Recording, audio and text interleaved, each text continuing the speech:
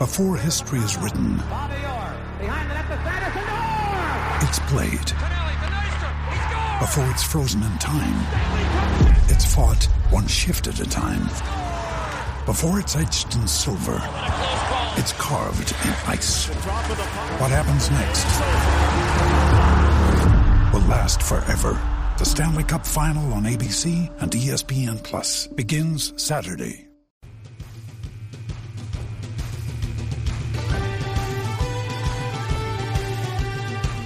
This is Irish Illustrated Insider, brought to you by Anderson, Agostino & Keller, attorneys at law, with offices in South Bend, Indiana, serving the local community's legal needs with a diverse and innovative group of lawyers. Let their team be your edge on legal matters.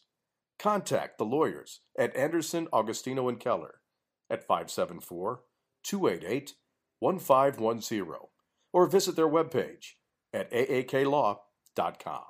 Welcome to the next Irish Illustrated Insider. Pete Sampson joined by Tim O'Malley. Talk a little bit of Wake Forest, some Miami moving forward. Before we jump into that, I want to give everyone an update on our colleague Tim Priester. As many of you know, he suffered a heart attack Saturday before the Wake Forest game, was hospitalized immediately, he received great care, and from all the reports we got, he's on the road to recovery now. We're getting some optimistic news from the family, so please keep him in your thoughts and prayers moving forward, but that's some good news that we have to offer on that front. And there's no segue into football, but we'll try to make one anyway. Tim, it was, as we talked about our instant analysis after the Wake Forest game, the 48-37 win, a score that I have to double check every time because it just doesn't look like that could have occurred. It was an interesting one, and it was an uneven one, and it was one that I feel like you sort of have to keep in perspective and parse it apart a little bit to understand what happened that matters moving forward and what happened that maybe doesn't. Yeah, at one point it's 34-10. Got away from Notre Dame's defense in the fourth quarter. You know, Wake Forest scored 3 touchdowns after it was 34-10. And that's about the last 17 game minutes. Notre Dame answered one of them to kind of make sure there was not going to be a problem, any weird comeback attempt in the fourth quarter. Wake Forest had 160 yards on their last 2 drives. Notre Dame still would have given up too many yards, I think. If you want to look at it for past performances on the game, it'd still be over 400. But as you mentioned, Wake Forest, I like the way they run their offense. John Wolford's a very efficient, experienced, confident quarterback. Their offense is actually a tougher unit to stop than the one Notre Dame will face this week. Not a better football team, but a tougher unit to stop offensively. They really run their stuff well, and that was without their best player. So as Drew Tranquill said, hats off to Wake Forest. As Brian Kelly, Brandon Wimbush, Drew Tranquill, Mike McGlinchey all made reference to on the side, you need to be more focused for 60 minutes against your opponent. And I think that's what Notre Dame fans are kind of mad about, is all year long they were, and this was the first time they were not. Yeah, it was a surprise. I do think that it wasn't, even if the last few drives hadn't occurred, it wasn't a great performance by Notre Dame's defense. I mean, I was sort of going through yards per play, and when you get to the point where I think on their last 3 drives, if you took out their last 4 touchdown drives, just like how was Notre Dame's defense playing before that, it really wasn't playing that great. They were at that point. Wake Forest had run 52 plays for 289 yards, so it's 5.55 yards per play. It's about a yard and a half more than most teams get against Notre Dame. That would be the second worst yards per play of the season, behind Michigan State. Now, then it all really went sideways. The last 4 drives, they were at 7.8 yards per play, which is ridiculous. This is what Notre Dame averages for the season. Yeah. That's how good Wake Forest was on offense. They were Notre Dame good. So you come away thinking, I was like, okay, what the heck happened there? I think human nature caught up to Notre Dame, which it was going to eventually. We give them a lot of credit for delaying that as long as they did. And I thought it was interesting on Brian Kelly's Sunday conference call where he said they got too cute on defense. Because very rarely do you hear a coach say, kind of got outcoached on that one. And people freak out about the term outcoached. They shouldn't, because there's one coaching staff wins and one loses every week. And that's sports. Yeah. So I do give Dave Clawson a lot of credit, but I think Brian Kelly looks at his staff and says, you know what, we outthought ourselves here. And there were some plays that jumped out to me some were just mental mistakes. I think Nick Watkins on the first series had 2 really glaring examples of that, which is probably why he came out of the game, where it looks like he plays the wrong coverage on one snap, and then a few snaps later he fits the wrong run hole, and it turns into, I think, a 20 or 30-yard run off to the right. Then late in the game, there was a 3rd and 7 play. It was on the last drive. Didn't really mean a whole lot, but instead of just playing it straight up, Dalen Hayes stunts inside. Tevin Coney comes across the formation, gets through a different gap, and then it just leaves the left side of the defense completely exposed. And Wake Forest is like, sure, we'll just run over here, and they turn that into a first down run conversion on 3rd and 7. So I think there were some examples of Notre Dame, as Brian Kelly said, trying to get a little too cute, and I don't think that's something that will be an issue moving forward. No, I wouldn't think so. And if you want to take a few positives away defensively, Notre Dame did stop 7 straight 3rd downs and took the score from trailing 3-0 to ahead 34-16. That is situationally good defense, because there were drives, there were yards being accrued on. These were not a lot of 3-and-outs. That was the only 3-and-outs happened. I see 2 3-and-outs when the game had not yet been decided, and the other 3 play drives are touchdowns. So that's not what you're looking for in a defense. But the 7 straight 3rd down conversions, I guess, is a plus. Tackling wasn't great, and I do think they got tired. Pete, you have some snap counts in the 4th quarter, and that, being tired is not an excuse. You got tired because you didn't sub enough like you normally do. Right. It's also a strategy if you're Wake Forest. Nick Coleman I had at 88 real snaps, which is as basically every play that was run in the game. And then Julian Love, I think I had at 84, Jalen Elliott at 70. I haven't done the linebackers yet, but I'm assuming Drew Tranquil will be in the 80 to 85 range, because Asmar Bilal didn't play a whole lot. The fact that as I'm charting the last drive of the game, it's still Dalen Hayes, Jerry Tillery, Jonathan Bonner, Jay Hayes, Niles Morgan, Tevin Coney, Drew Tranquil, and then Pride, Love, Elliott, Coleman.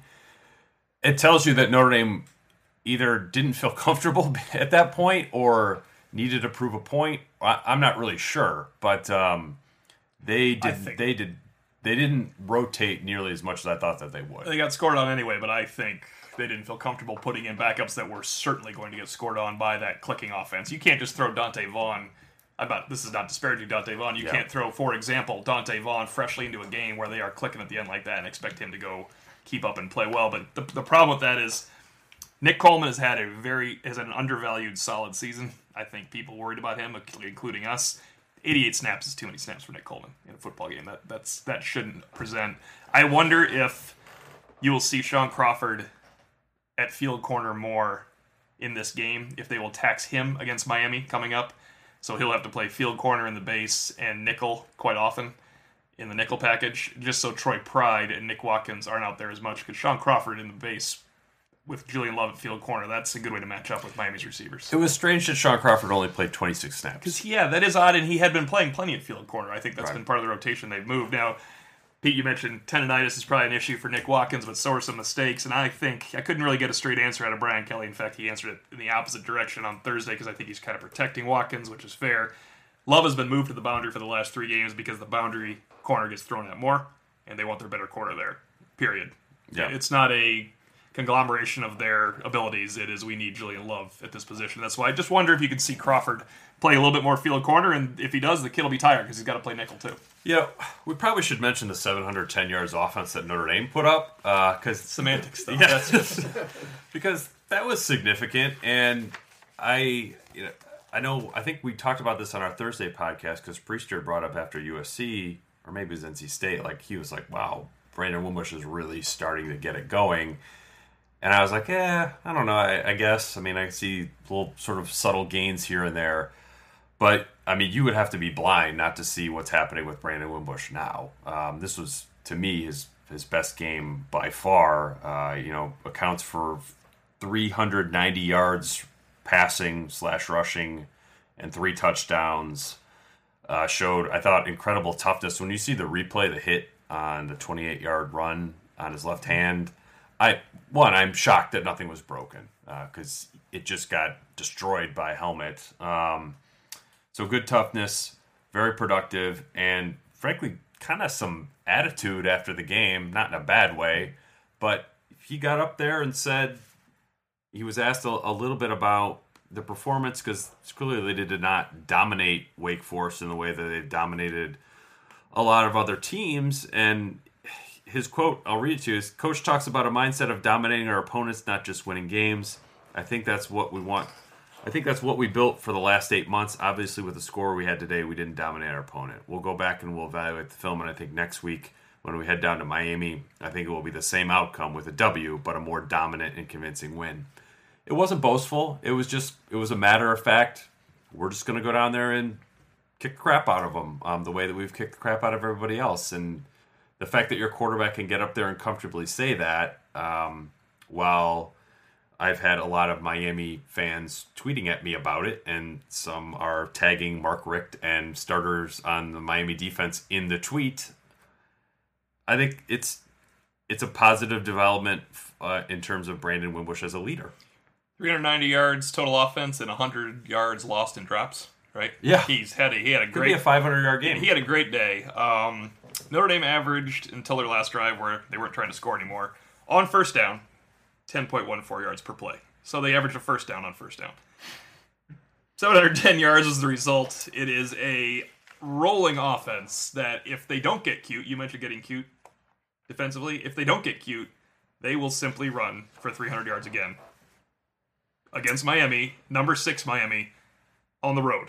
Yeah. Because they will not, if it just don't put yourself in a position where you have to pass. Let Wimbush throw from a position of strength, and you will run for 300 yards, and you can tag anybody you want. Because it's nothing to do with confidence for Brandon Wimbush. It has confidence to do with 5 guys that block better as a unit than anyone else in the country. Pete, you pointed this out to me. I ended up putting it in the Monday musings. Notre Dame had, I think, 7 guys carry the ball at least twice. One of them did not average more than 5.9 yards per carry, and his name is Josh Adams. Right. So I think they have a rolling offense. Their offense is going to continue to roll until they play a defense that can get in their way and really, and the other 3 teams in the playoff picture can.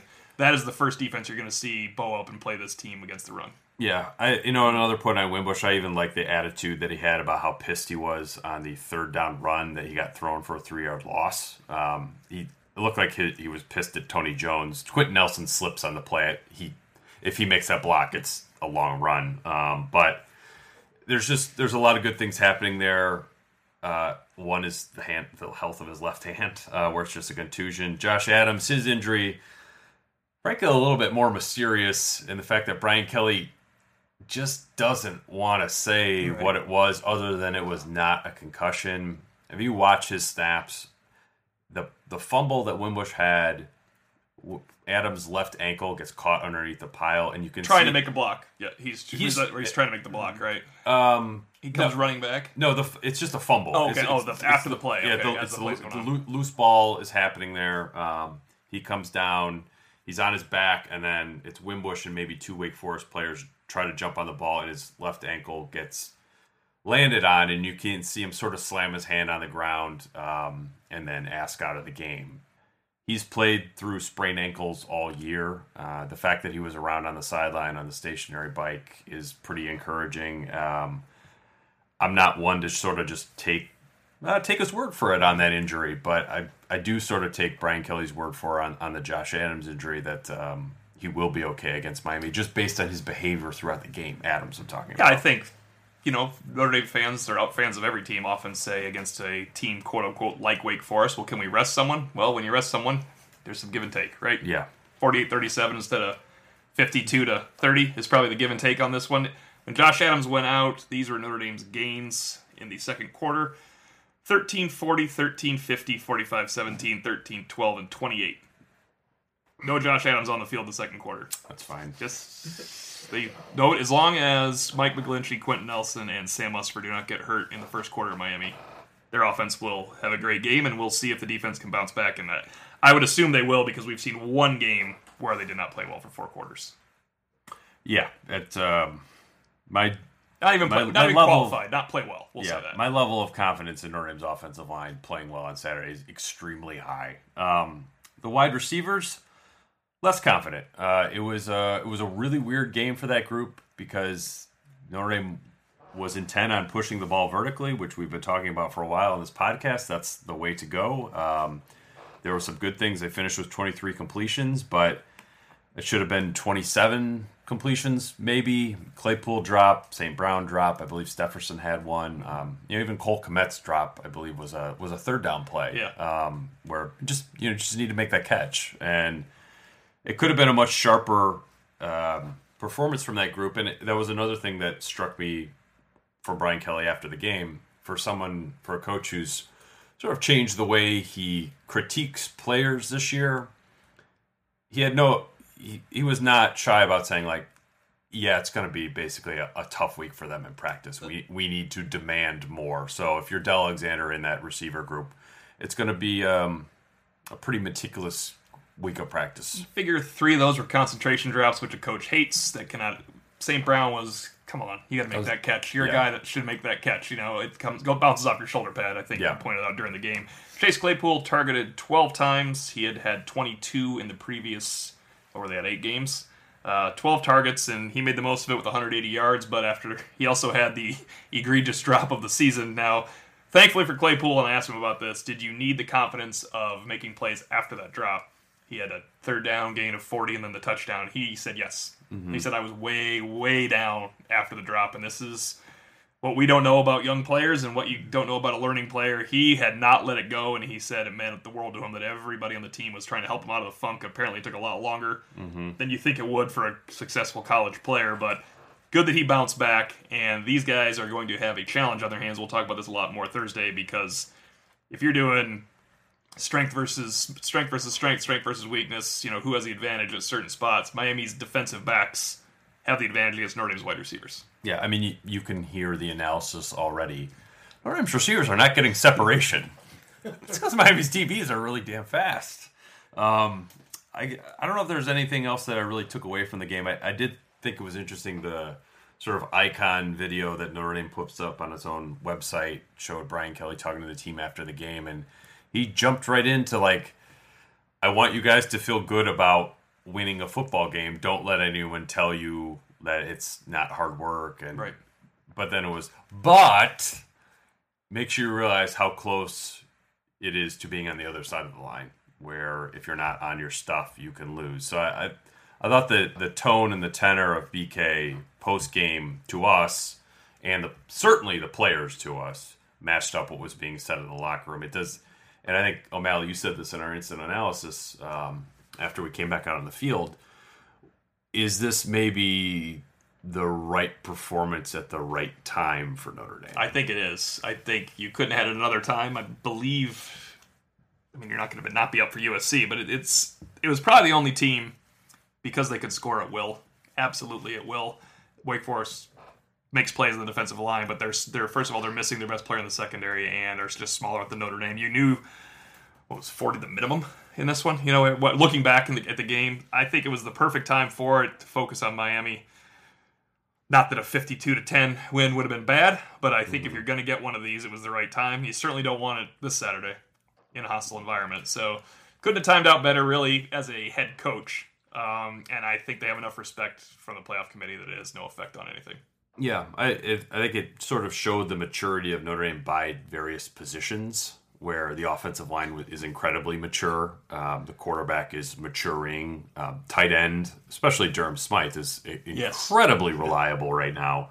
But the receivers are sort of a young, immature group. Secondary is hit and miss. Linebackers, I thought, were not great. They did not, but it was not the worst game since early in the season. Yeah, I didn't think that group was like the real problem with what was happening. Yeah. And the defensive line had some moments, but was not as sound, not as good as it's been throughout the course of the season. So it was just a really interesting performance that. When we're 710 yards, you pointed it out, Pete. Yeah. They almost broke a program record and scored 48 points, and it's all lament afterwards. But yeah, it's just interesting that the vibe is like, okay, well, did Notre Dame get exposed? Is the blueprint how to beat them? Are they a team going the wrong direction? I would be floored if this game ever came up again the rest of the season. Like, I don't think when we're at the airport in San Francisco on Sunday after the Stanford game, we'll be like, you know what, it all went wrong at Wake Forest. And this was the point of your column, which I thought was really well written in that regard. I felt, just to kind of capitalize on that, I felt like watching Wolford was watching Navy's triple option with him passing. Felt that way. It was just like, what in the world? This is impossible to stop. How do humans stop this? But it's, it was in control. You're not, look, not to disparage Miami because they have athletes coming out, but they're not going to run that type of offense against Notre Dame. They might beat Notre Dame, but you can't count that. You can't count Miami as a win, and they have plenty of players that can come rise up against Notre Dame, but it won't look like that. You're not going to see this crisp, efficient, we know exactly what we're doing at all times, short pass, and they're still running, and there's gaps because Notre Dame's overcompensating. That will not be the case this Saturday. Yeah, these are the three numbers that I think are most important to remember from the Wake Forest game if you're looking at Notre Dame's defense. 88, 41, and 3. 88 plays run, 41 career starts for quarterback John Wolford, and 3 years with Mike Elko's defensive playbook in your own football office. That all mattered. And that's kind of that triumph, Notre Dame isn't going to face one of those dynamics in each of the next 3 games, let alone all 3 at the same time. I thought that really showed. So that's it for segment 1, Irish Illustrated Insider. We've got a bunch of questions from our readers on Twitter coming up next. Irish Illustrated Insider is brought to you by Anderson, Augustino, and Keller, attorneys at law, with offices in South Bend, Indiana, serving the local community's legal needs with a diverse and innovative group of lawyers. Let their team be your edge on legal matters. Contact the lawyers at Anderson, Augustino, and Keller at 574-288-1510 or visit their webpage at aaklaw.com. Segment 2, Irish Illustrated Insider. We got a couple Twitter questions before we jump into questions from our readers. The first one is sort of a combination question, a little bit off the radar here, from John Bloss and Andy Cotto, and they both want to know, is it time to get C.J. Holmes some work, considering the injuries to Dexter Williams and Josh Adams? No, because Josh Adams isn't hurt, I don't think. Dexter Williams is. I think we can stop, and I brought this up last week, actually, in kind of a game preview, that I thought Dexter Williams might be the November call-up. Mm-hmm. They had Chase Claypool in September, Stepherson in October. Williams, and Brian Kelly said it's a thigh injury now. He's not Dexter Williams right now. I don't think you need to get him some work. He's probably getting some in practice if you could rest Williams, but that's going 4 deep. McIntosh. They love the way McIntosh runs because he's get my 4 yards and then everything else is on me. Yeah. So no, it wouldn't be time, but he has burned his red shirt and he plays on special teams all the time, so he's available. I'm sure he's totally with the varsity. I would think that maybe you could do this for Navy. I don't think, hey, let's go to Miami, college game day, prime time. Guys are in your face. Nobody. I don't think emotions against Navy are going to be quite as high as they are against Miami, and I don't think I would stick a true freshman out there just to see what happens, just to get me a few extra carries. As long as you can have Adams, Jones, McIntosh, I think you'll be okay with that. I want to follow up just briefly with Kelly on Jones because he had such a good first half with 8 carries, 54 yards, and a touchdown to get 2 carries in the second half in relief of McIntosh a little bit. I know they just probably decided, hey, we're going to McIntosh to run this game out because he's very good at it, but a little bit odd. Yeah, it was strange. The other Twitter question, also running back related, from Irish Guy, and he wants to know, how much of a hit do you think Josh Adams' Heisman campaign took last weekend? Not at running back, but Baker Mayfield's the leader, and it's gonna be in Vegas. In Vegas, and in Vegas. He's almost 72%, and great games against the best team, two of the best teams they've played. That's the only hit, but Baker Mayfield had a very well timed big game. Yes, and he had a real big game. Plus, he has one to look back on and to kind of put him on the map in the first place. Yeah, and he has 2 more big games to come because they have TCU this weekend, and then he'll probably play TCU again. TCU could take him out of it. That's also true. The first matchup this weekend. But in terms of the running backs, Saquon Barkley, Bryce Love both lost. Neither of them hit 100 yards. Bryce Love had a 50-yard touchdown, but I think only finished with 65 yards, maybe. And Barkley was about the same. So I think Saturday for Josh Adams. It is Saturday because it's not Navy, and I think he needs momentum before the Stanford game to be able to pass Mayfield or to be there in the conversation. If Josh Adams does to Miami what he did to NC State and USC, he will be just fine. He will. I don't know if he'll be the front runner with a 175-yard, 2-touchdown game, but I think he will surpass Barkley and Love. Yeah, I think he's the second guy, and it might be then you're relying on Mayfield not to light it up and to lose the game. Exactly. I will say, if you haven't, not that we're here to promote Notre Dame's in-house media video production company, but the Josh Adams Heisman Trophy video that they did was really good. Just poorly timed. Yeah, before it was the best video I've ever seen for 5 carries, 22 yards. But if you haven't seen it, it's worth checking out. They did a really nice job of that.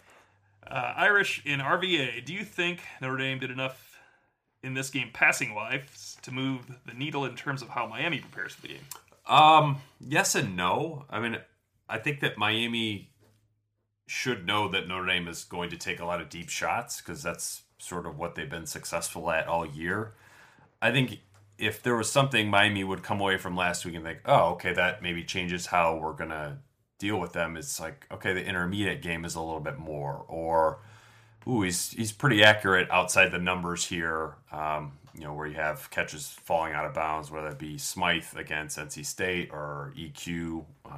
There's like a 3rd and 7, 10-yard type of pass that he threw. I think it was in the first half. It's a really nice ball. The fact that he can throw that pass now, I think, is significant. So maybe Miami can gamble less in terms of where they're putting their defenders when Notre Dame passes it. They have to respect his ability to throw it intermediately now in a way that in the past maybe you could just bail deep and make sure you have a safety way over the top to deal with some of these deep balls. I am yes for all those reasons and no for a very important one. I don't want them to throw the ball 30 times again against Miami. I think that'd be bad strategy. You're not getting 88 plays in this game. You're not getting 80. You might not be getting 75. It is a 2-to-1 run-to-pass ratio against Miami.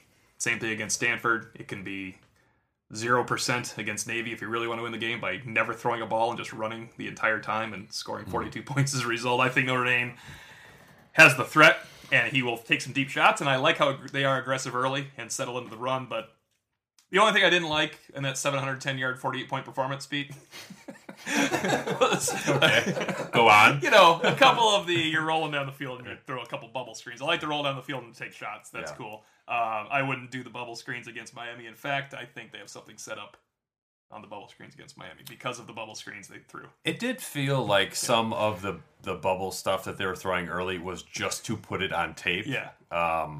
Or just to see how Wake Forest was going to defend it. That's probably the likely one, but now it's on tape. Yeah, I think a lot of times fans and media miss the boat on, they ran that play, it didn't work. Why are they running that play? They have better plays. It's to set up something else either that week or another week. That's a touchdown this week is what you're saying, clearly. Yeah.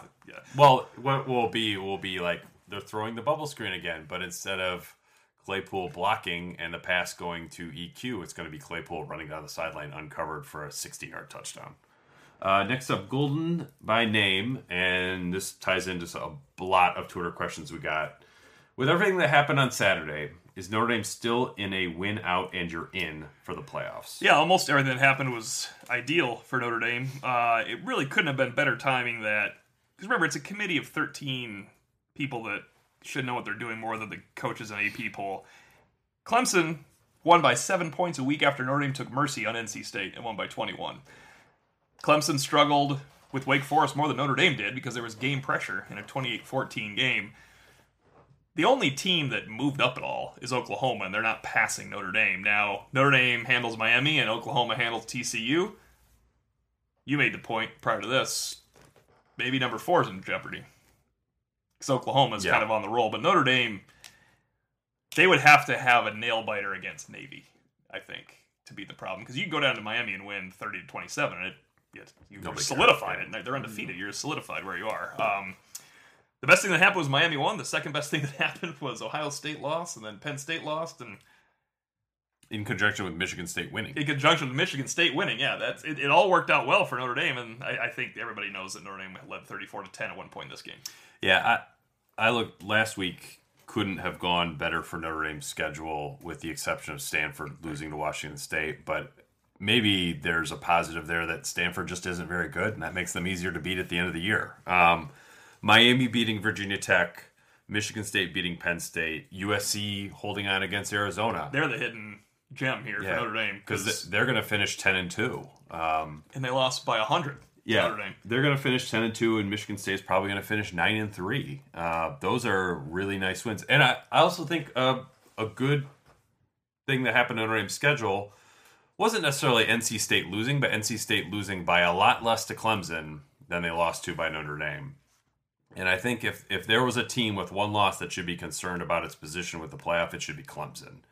The remaining schedule is Florida State, who is obviously a shell of what it used to be. They got blown out of Boston College a couple weeks ago. The Citadel, not from Game of Thrones, this is an actual school. Shell of what they used to be. Yeah. South Carolina, I guess. Has anyone watched them? Not really. They beat NC State. And then Miami probably in the ACC, almost certainly in the ACC championship game. Now, Notre Dame already has sort of a transitive property head-to-head win over Clemson by virtue of the NC State game. Boston College is a wash. Those were both blowouts. Then you have Miami. If Notre Dame is very good on Saturday night at Miami, and Clemson is very good against Miami in Charlotte, North Carolina, that's still a win for Notre Dame. So I feel like, do I sit here and say Notre Dame controls its own destiny when there's a potential endgame scenario of Georgia being 12-1, Alabama being 13-0, Oklahoma being 12-1, Clemson being 12-1, Notre Dame being 11-1, and Wisconsin being 13-0? No, I wouldn't say, it's a lock, but it feels highly, highly, highly likely, and a strong performance, I think, on Saturday would. Then you might be able to say Notre Dame controls its own destiny if you want. You mean after a strong performance? Saturday. Strong performance against Miami, beating an undefeated top 10 team on the road, I think would be a real significant statement that would consolidate Notre Dame's position at number 3. Is the second most important game this weekend Georgia favored by 2.5 at Auburn for Notre Dame fans? That's a good question, because you feel like if Georgia loses, then they're out if they lose to Alabama as well. Right, so it opens a spot. Yeah. But right now that's like a... Because I think right now the assumption is fair and accurate is that Alabama and Georgia either of them can lose once and they both will still make it. Alabama might have to lose 3 times, not to get in. It's just... But yeah, Georgia... How do you feel about Mercer? This is a tough spot for Georgia. So that's obviously TCU beating Oklahoma would kind of open up some stuff for Notre Dame. On the back end, you don't have to really worry about that. Wisconsin just doesn't move the needle until the Big 12 or to the Big 10 championship. Well, I'm not sure that's true because Wisconsin, they have Iowa and Michigan at home. Michigan in back-to-back weeks. Yeah. They're both games are in Madison. That's the key. Do you think they're going to sweep those games? I feel like probably. I think they will. Really? I think they will in Madison. They'll beat Iowa as a different human. They're just not the same thing when they're outside of Kinnick. But Michigan in a spoiler role is a tough spot for Wisconsin. And then does Ohio State mail in the Big Ten championship game? Probably not. But if they lost to Michigan a week earlier, I do think you would get a really weird, unpredictable Ohio State in that game. And if they lost to that, they would finish 9-4, which is kind of hard to get your head around as well. So, I like Notre Dame's position. They've done basically everything that they could do, short of beating Georgia and holding Wake Forest out of the end zone for one more time in the final minute, which allowed Wake Forest to cover, by the way. So I like Notre Dame's position. So to answer the question, are they still in if they win out? I feel like they almost certainly are. Next, Dip 98 is Troy Pride earning himself more playing time due to strong play in practice and at times in games, or are the coaches not pleased with Watkins' recent performances and trying to find another option? I think it's both, but I think it's significant that it's also the latter because I think Nick Watkins the season got off to a good start, then maybe it leveled off. Then I felt like he was playing well again. I don't know how much the tendonitis that Brian Kelly has mentioned is affecting him. It sounds like it's sort of an intermittent injury. It's going to flare up sometimes and be fine others. Regardless, they need 4 corners ready to go the rest of the way. So if you want to have Pride ahead of Watkins, great. But you need to have Watkins available. And I'm a little concerned that's going to be a lot less reliable than it was 3 weeks ago. The good thing is that Pride is 3 games in to playing quite a bit now. 3 total games in his back pocket. That Sean Crawford can actually play that field position and start there. I guess the bad news is that Love and Watkins are the only reliable guys that can play on the boundary. That's what kind of was interesting. They moved Love there in the last 3 games. Vaughn just hasn't played enough. You're surely not going to put him in there against Miami. It's the same thing as CJ Holmes. Right, and you're not getting any real work from a corner in the Navy game anyway. So I think it's good that Troy Pride now has the experience before going to Miami. That's not his, second game. But Troy Pride, if he plays most of the game, is going to be targeted a lot in the field side corner. And I just think Sean Crawford is going to play a bigger role this week. But I do think, Pride's capable. And if that was Pride's first action, I'd be really worried about this week. Mm-hmm. He's had to gain some confidence. He seems pretty confident after every play that he makes anyway, if you noticed. He's not shy to let you know that he made a play. He has no problem with that. SF Castillo. With the great spring that Miles Boykin reportedly had, are you surprised at how little he has played, especially given the overall substandard play of the receivers this year? I like the end of the question. It makes it all valid. Yeah. Not because he didn't carry that over into August necessarily. We never thought Boykin was Mr. August this year, like we've had some guys in the past, like Nick Wisher and some other guys in past seasons. He is getting a little more involved. He had 8 targets. He has 8 targets only on the season. It didn't change that much more this week, where he only had 2, I believe. But he started out with, just taking a quick look, 0 in the first 2 games, including a did not play. And he's had 2, 2, and 2 in the last 3 games, and those are home games. So he plays a fair amount of snaps. He can block, and I think that's why he's getting some time. And quite frankly, he's behind EQ, and there's just not that many available to him. Yeah, it's kind of one of those things where it's like, if you want to play him, who are you going to play him over? Yeah, you have developing Claypool, developing Stepherson, and EQ is your best receiver. So none of those guys. Right. You play 2 tight ends, that takes away a position. Right. There's just not availability for him. I think if the question was, name a receiver you're surprised hasn't played a little bit more, I actually would say Michael Young. Based on what we saw in camp, I thought there would be a bit part for him somewhere, and that really hasn't developed either. And this isn't like a complaint or saying like they should play these guys more. They should play the guys that they're playing exactly in the ratios that they're playing them after you put up 710 yards. There's no other way around to start banging the drum to get the backup freshman. That'll be my first question to BK on Tuesday. Why aren't you playing Michael Young more in the passing game? Then I'll just leave it there. See how he replies. The last question comes from J-Lo Raw. How does Miami's front 7 compare to Georgia, Michigan State, and NC State? Obviously, the other 3 quality defenses the Irish have faced. Well, they're a heck of a lot more talented than Michigan State in terms of how athletic they are. NC State and Georgia, they're a lot younger. I think that's. I would just remove Georgia from the conversation. Yeah, Georgia's like, how are they different from this AFC West defense that you played? These are, if you look at their front 6, so like if they're in sort of a nickel set, their 2 linebackers are both true sophomores, and I think the third guy who comes in is also a true sophomore. And then their defensive line, a little undersized compared to the NC State group. They've got a junior, a sophomore, and a sort of I think RJ McIntosh is a junior. Deion McIntosh's older brother. And then the sort of stud guy that they have is Chad Thomas, who's sort of a 3-year starter type of defensive end. And he's about 270, 275. Yeah. Demetrius Jackson, if the name rings a bell, is about 265. Who's out, I believe, out this week. Yeah, he is out this week. And he is a 7 of their tackles for loss. That's a solid number for people that don't look at the stats every day.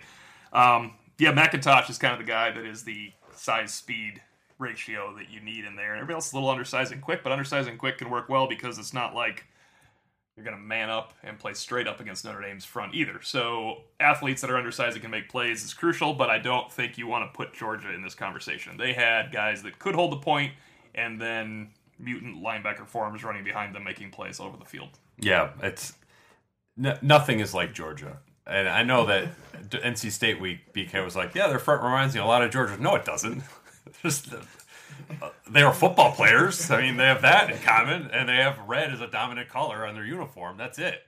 I think Miami it's a fast, light, attacking defense that if Notre Dame was playing its old style of offense would be a real concern, because it's not somebody that you're going to throw bubble screens or run a whole lot of horizontal type stuff. I'm fascinated to see how they hold up when somebody tries to beat them up. I would say 2 thoughts on that. I wouldn't be concerned if it was the old offense, because Notre Dame would be 4-4. And number 2, it's not, offense didn't work, obviously. But this one's beautiful on the contrary. To put a kind of fine point on Miami's speed, they now Notre Dame for the second week in a row plays the nation's leader in tackles for loss. When they got rid of Wake Forest, was the leader in that regard, but Wake only had 4. They averaged 9.5. And Miami now leads the nation, and 40% of their tackles for loss come on sacks. So staying ahead of the chains and not having to deal with the speed is kind of the key to tease into Thursday. Yeah, it's gonna be a fun matchup to dissect on our next podcast. We'll be back Thursday for that. So until then, Tim O'Malley, I'm Pete Sampson. Thanks for listening to another edition of Irish Illustrated Insider.